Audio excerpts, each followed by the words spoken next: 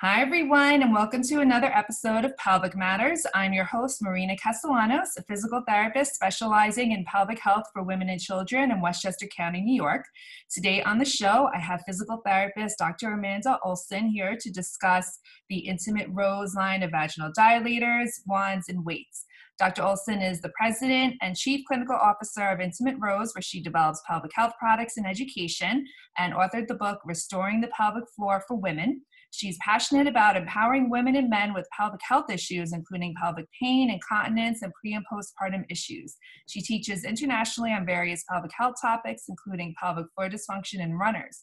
She has written several physical therapy continuing education courses, newspaper and magazine articles on pelvic floor dysfunction and running. Welcome to the show, Dr. Olson. Thanks so much for having me.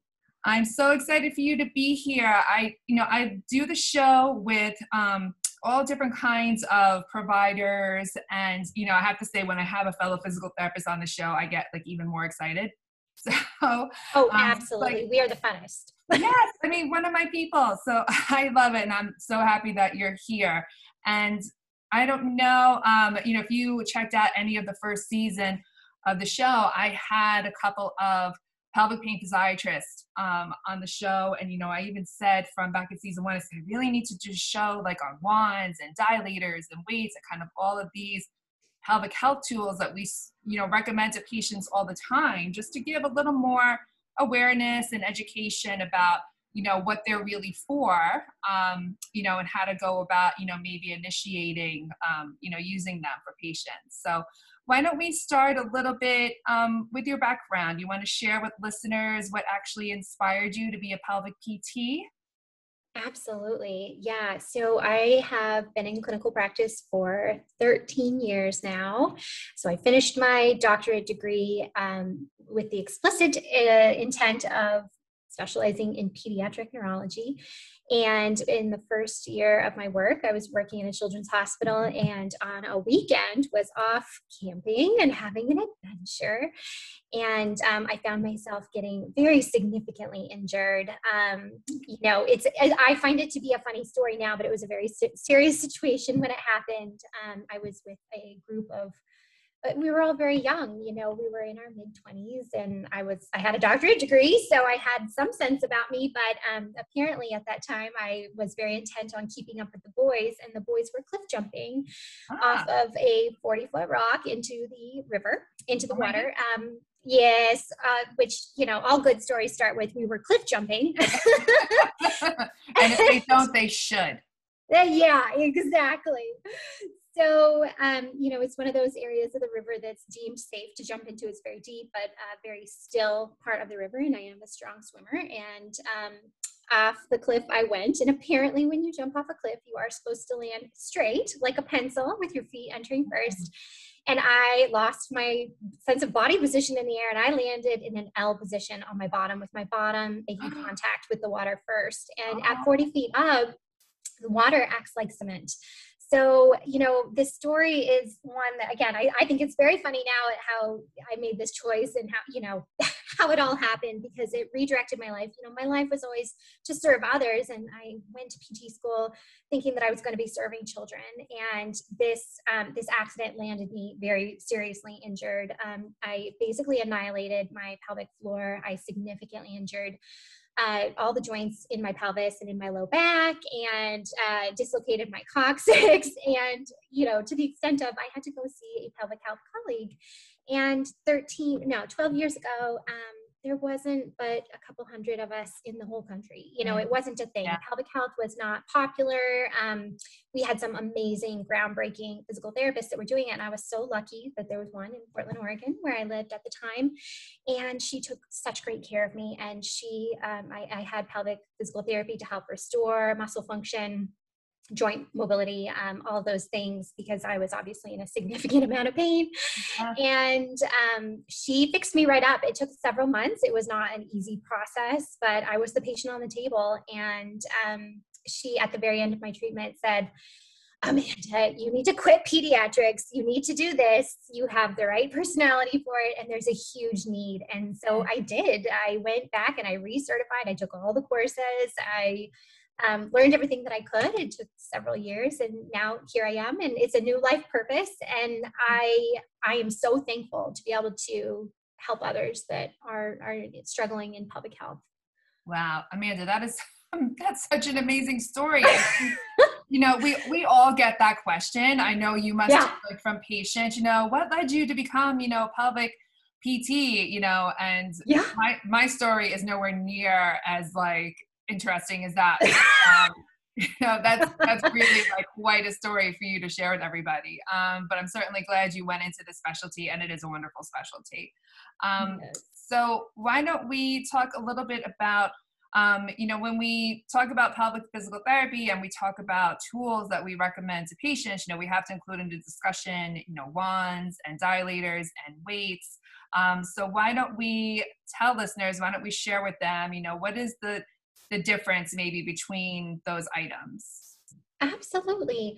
In pelvic health, there's a lot of different classifications and diagnoses, you know, and they are very different, and they often indicate different behavior of the pelvic floor muscles and different behaviors in relationship to the organs that they support, which include the bladder and the uterus in some people, and the rectum. And so when we're looking at these different diagnoses, we can broadly categorize them into underactive pelvic floor dysfunctions or impairments or injuries, which often involves muscles that simply don't have the timing, coordination, speed, or strength. And so we tend to see this with urinary incontinence, fecal incontinence, and sometimes with SI joint pain and low back pain, where the muscles just are not able to perform a contraction either long enough or strong enough or in proper timing and control.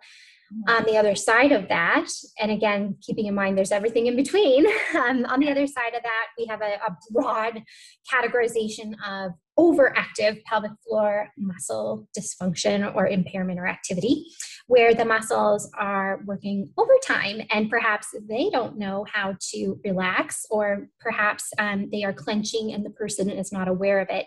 And we tend to see this a lot with pain diagnoses. And again, we can also see it in the low back pain and SI joint dysfunction. So physical therapy treats, again, everything in between, all of those different pelvic floor muscle behaviors, and also addresses, you know, some of the performance of the organs in association with them when we're talking about incontinence or pain. We're educating people in how to modify some of their activities in order to limit that and reduce it and get back to living the life they had in mind. And the tools that I've created are meant to help empower people to do that at home and in their off time, and to help increase the speed at which they're feeling better, and also to thrive on their own. Because in pelvic physical therapy, we love our patients, but our goal is to have them not have to come to appointments, right? We want to get them fixed, reach their goals, and get them to a status where they're self-managing. So, and that happens at various intervals, and the tools are a part of that journey. Yes, absolutely. I think you hit the nail on the head. I mean, one of the goals for physical therapy, you know, in pelvic health, is to have you not come to physical therapy really forever. You know, so the more I find that we can empower patients to do things on their own, the better, because then that's just going to help them get back to life a lot sooner. Yes, exactly. So tell me a little bit about what inspired you to create, you know, the Intimate Rose line of products, because there are other lines of products out there, dilators and such. So tell me, you know, what inspired you to create, you know, your line? Yeah, well, being the patient on the table and then being the person one-on-one, face-to-face in the room with patients who are sharing their stories and crying and hurting and just really needing help. What I wanted was to be able to provide solutions that, first of all, were the most comfortable. So I wanted to have a finish that was really, really smooth and comfortable. And so we sought that with our very unique finish on our medical grade silicone.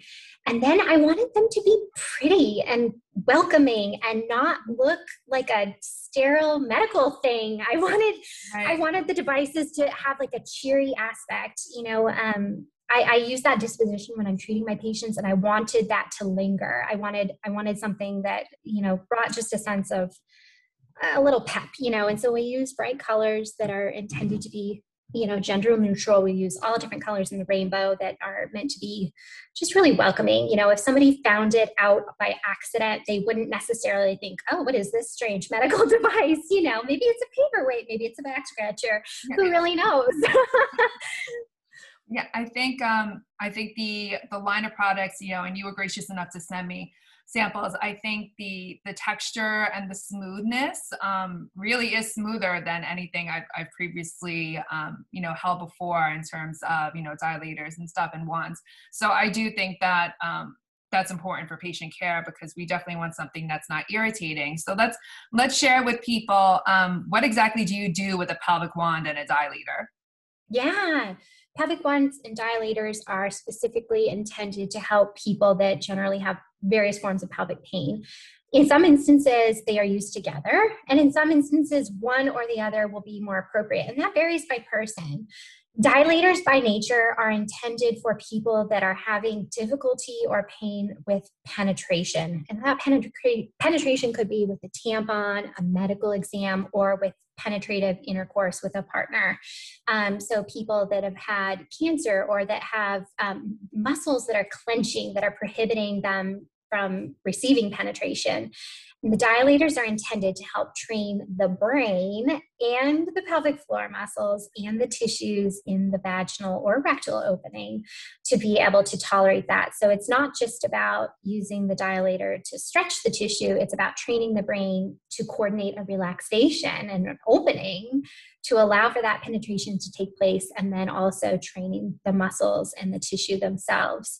So the dilators look like a cylinder, and they start very small, about the size of my pinky, and then they just gradually increase in size. And there's 8 in our current set. And we are looking at expanding that. So there will be fun things coming down the pipe to come. But currently we make 8 gentle, progressive dilators. I think that's great to know, because that they start out very small, because when a woman is experiencing pain with penetration, with vaginal penetration, and or just with using, let's say, like a small tampon, the idea of inserting something can be extremely intimidating and triggering. So I think noting that they do come in small sizes is important, so that you're not automatically trying to insert something that's going to be too large for the space there. Exactly. We wanted an entry point that was much, much smaller, because especially when you're looking at a goal of having penetrative sex, and particularly if there's already a partner in place and you're looking at the size of the partner and you're looking at not being able to tolerate anything, that's like telling someone who's never ran to go run a marathon. Yeah. Their body and their mind. And that's a great analogy. Yeah. They're just not, they're just not there yet. And so we want to just slowly, incrementally train the body and train the mind to be ready for that marathon. And then you get a medal at the end. Yes, absolutely. Another great analogy. And I think it's so important for people to realize that it's not a one day course of treatment. I mean, using dilators, there's no specific timeline that you have to meet in order to progress to a dilator. Like, everybody's different, and somebody may be using a small dilator for days, another person may be using it for weeks. So it really just depends on the individual person, and how they're feeling, and when they feel that it's the right time to move on to the next size. You got it. And of course, everyone wants to be there like tomorrow. Yeah, of course. But it's really important to remember that. And I think especially I've noticed a lot of women more and more are sharing their stories, which is awesome, but it also lends to comparison. So people are sharing their stories so they don't feel so alone. And I think it's just so incredible, but I think it's also really hard if somebody watches somebody, cruising through a dilator progression and they are taking weeks. It's really important to understand that that is totally physiologically normal, and that we all heal and we all progress and we all learn things. You're learning a new skill, learning how to relax muscles that previously were not learning how to relax is like riding a bicycle. And so that's a coordination component that you can't see it. You can't, you know, it's not like other new skills that you learn with your body. It's really difficult. So I think it's important to give grace, you know, that we all give each other grace and Yes, yes. I mean, I always tell patients, right where you are, your starting point, that's what you're supposed to be. So yes. it's just, that's your starting point, and that's okay. And for everybody, it's going to be different depending on who you are, but there's no right or wrong place to start. So Yeah. I think, it helps to have some of the pressure taken off when I say, I'm still on the same dilator. And I said, that's okay. We're retraining the brain essentially with doing this work, and that can take longer for some people, but it's fine. You still get there eventually. And that's what, the important part is. Absolutely. Yep. I think, another notable thing to discuss is sometimes when people who haven't seen a pelvic floor physical therapist yet, but they're experiencing, let's say, some pelvic pain, everybody tends to think that Kegels are the answer. And of course we know when you have a hypertonic pelvic floor, you have pelvic pain, the place to start is not Kegels. So for people who maybe have an extension of that and think, oh, maybe I need to get a Kegel weight. Maybe my pelvic floor is weak and that's why I'm getting pain. How can a person decipher, what is the right tool for them? Yeah, that's a great question. So, when a person is experiencing pelvic floor symptoms, it's always the gold standard is always going to be to see a pelvic floor physical therapist that has documented training in pelvic floor physical therapy or occupational therapy.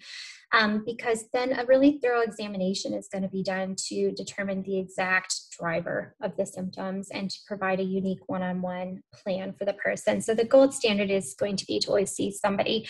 We know, and I know now more than ever of working, having my company and having these devices, that there are a lot of barriers to getting in to see physical therapists. And you better bet that I'm working on breaking down those barriers. Mm-hmm. But in the meantime, we do know that some people do need to self-treat because of lack of funding or lack of proximity to a provider, lack of insurance, and also during the current pandemic that we're in. And so generally speaking, it's important to know, as you mentioned, that if you have symptoms of pain, while it is possible that there is some weakness in there, it's always best to address the pain first. So it may be that Kegels are appropriate down the line, but addressing the pain first is really important. And that is, it's a robust approach that can include different stretches and exercises and learning how to control the pelvic floor. And the wand can also be a really valuable tool in that too. The wand I specifically created to be able to internally address tender points. Always, it's best to see a pelvic physical therapist, but as we just talked about, that's not always readily available to them. So I always recommend that when working with the wand, people never push on their tissue inside of their body or out any harder than they would to check a tomato for ripeness.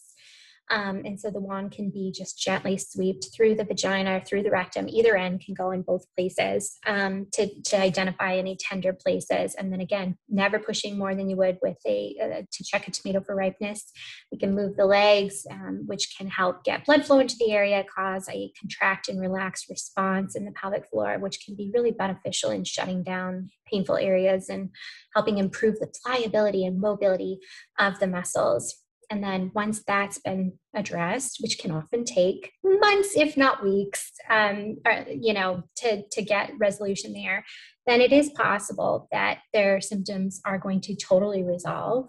But it's also possible that additional strengthening may be recommended. Mm-hmm. Generally speaking, for the vaginal weights, those are indicated for people that have identified that they don't have pain. Pelvic floor appears to be weak, whether it's a product of pregnancy or surgery or perhaps other illnesses that have led to chronic strain on those muscles. And the weights are actually a really great way to test pelvic floor capabilities because it flags the brain as to where those muscles are. A lot of people don't properly do Kegels. And so if they put even the lightest weight in and they bear down instead of contracting the muscles and pulling up, they're going to know right away. So it's like a very cheap very easy form of biofeedback for them. So we've seen a lot of people do very well with very basic symptoms with that. I think that's such great information. And I think, thank you for sharing with listeners that a wand can be used, vaginally or rectally as well. Because not necessarily people, associate the wand with, the anal approach there. Yeah. And, do you always recommend to people that they use the wand, the dilator with lubricant? 100%. Yes, you've got it. So our products are all medical grade silicone. All of our products are FDA registered. And for this, it's been identified that the best lubricants to use with that medical grade silicone is a water-based lubricant or a natural oil. So like a fractionated coconut oil or an avocado oil or other natural ones. The only no-no with using medical grade silicone is silicone-based lubricants. Okay, thanks for sharing that with everybody. I think another point you actually hit on before when we were talking about the dilators is worth noting again, because people want to know, do they have to get to the biggest size dilator? And I tell them, not necessarily, because, what is the goal? Is your goal to be able to have a tampon in? Is your goal to be able to have penetrative intercourse with your male partner, in which case, everybody is created differently. So depending on the size of your partner, you may not need to progress to the largest dilator, and that's okay. So I think, like you mentioned before, knowing the size of your partner is helpful, because that in essence can become the goal. You got it, 100%. There's no need to go beyond what is functional in your life. So, Yep, you got it. And I think also, outlining again how you're talking about, it's not just women who've had babies who may, incur weakness in their pelvic floor. It's people who had trauma, it's people who've had surgeries.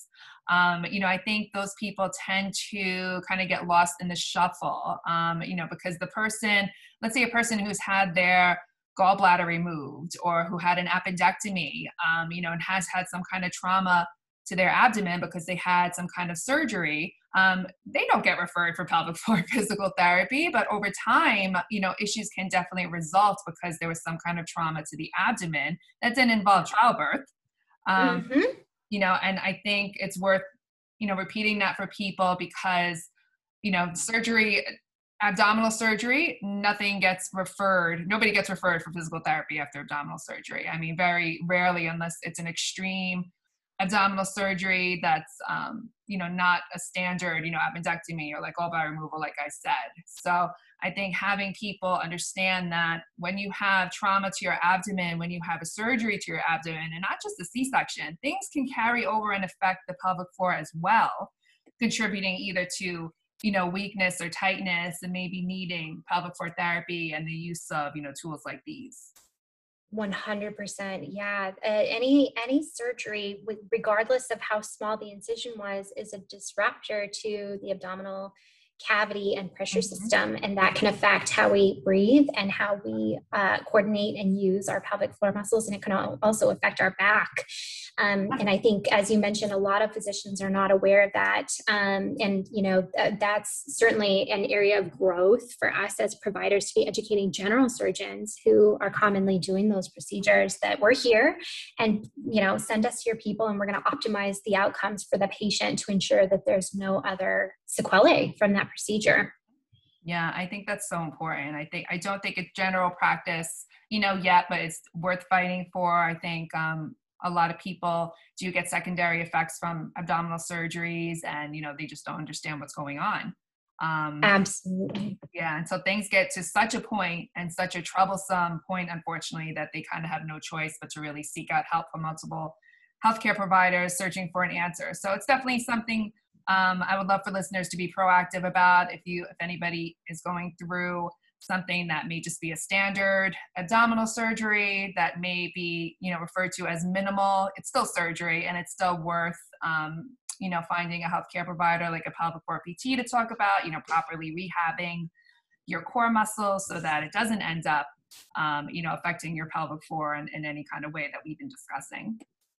Yeah. And pelvic floor rehabilitation therapists are really great at mobilizing scar tissue no matter how old, and we love it. So bring in the scars. That's so true. It's very gentle, it doesn't hurt, and it's well worth it. And, you know, like you said, not everybody has access to it. I mean, I think the number one choice would be for everybody to have at least one session with a pelvic floor physical therapist who is interested in maybe using a wand or going through dilators, just to make sure they're inserting them correctly, using them correctly, not being overly zealous with them. As you mentioned, the tissue, you know, is sensitive and we don't want to use too much pressure. I like the you know, I like what you said before about not using more pressure than you would to gently squeeze a tomato. I think that's a great cue to give to people. Yeah. Awesome. Awesome. Amanda, this was so great. And I think this was a lot of great information to give to people. Do you have, before we start wrapping up, do you have any other information or comments that you'd like to share with listeners? Yes, absolutely. On our website, there's a bunch of ways that we help support people, not just with the devices themselves, but there are over 100 different blog articles and video tutorials and guides on various pelvic health diagnoses, in addition to step-by-step guides on how to use the devices. So there's support all the way around, and there's lots of visual guides available. And then additionally, if people are looking to find a provider in their area, we have a support system where when a customer writes in, or just anyone can write into our support@intimaterose.com email, we can help connect them with a pelvic health rehabilitation person based on their zip code. So I've got a wide net of fellow colleagues across the world, really, but particularly here in the US and in Canada. So we want to support people in helping find a great practitioner. So that is something that we do. That's fantastic. So again, the website is intimaterose.com. Yes. And I know you had sent me a special code that I can share with listeners now for anybody who does plan to purchase something off of the website. So they would get a discount just by using my name, Marina, and then the number 2. So Marina 2, if anybody wants to look into purchasing something from the Intimate Rose line, you'll be able to get a discount using that. Amanda, do you have any other social media that you want to share? Yes, we have an Instagram account where I'm constantly posting new educational videos and other supportive guides. So we are Intimate Rose on Instagram, and we did start a TikTok account as well. And, you know, we keep it really classy and just love to provide education. So our TikTok videos are still educational, but they're, you know, a little bit more fun in keeping with the tone of the platform. So you can find us in both of those locations. We also are, of course, on Facebook and on Twitter at intimaterose.com. Awesome. Awesome. So many thanks to you, Dr. Amanda Olson, for being here today. This was really wonderful. And everybody, thank you so much for listening to this episode of Pelvic Matters. And don't forget to listen to the next episode that drops. Thanks so much. Thanks. Thank you.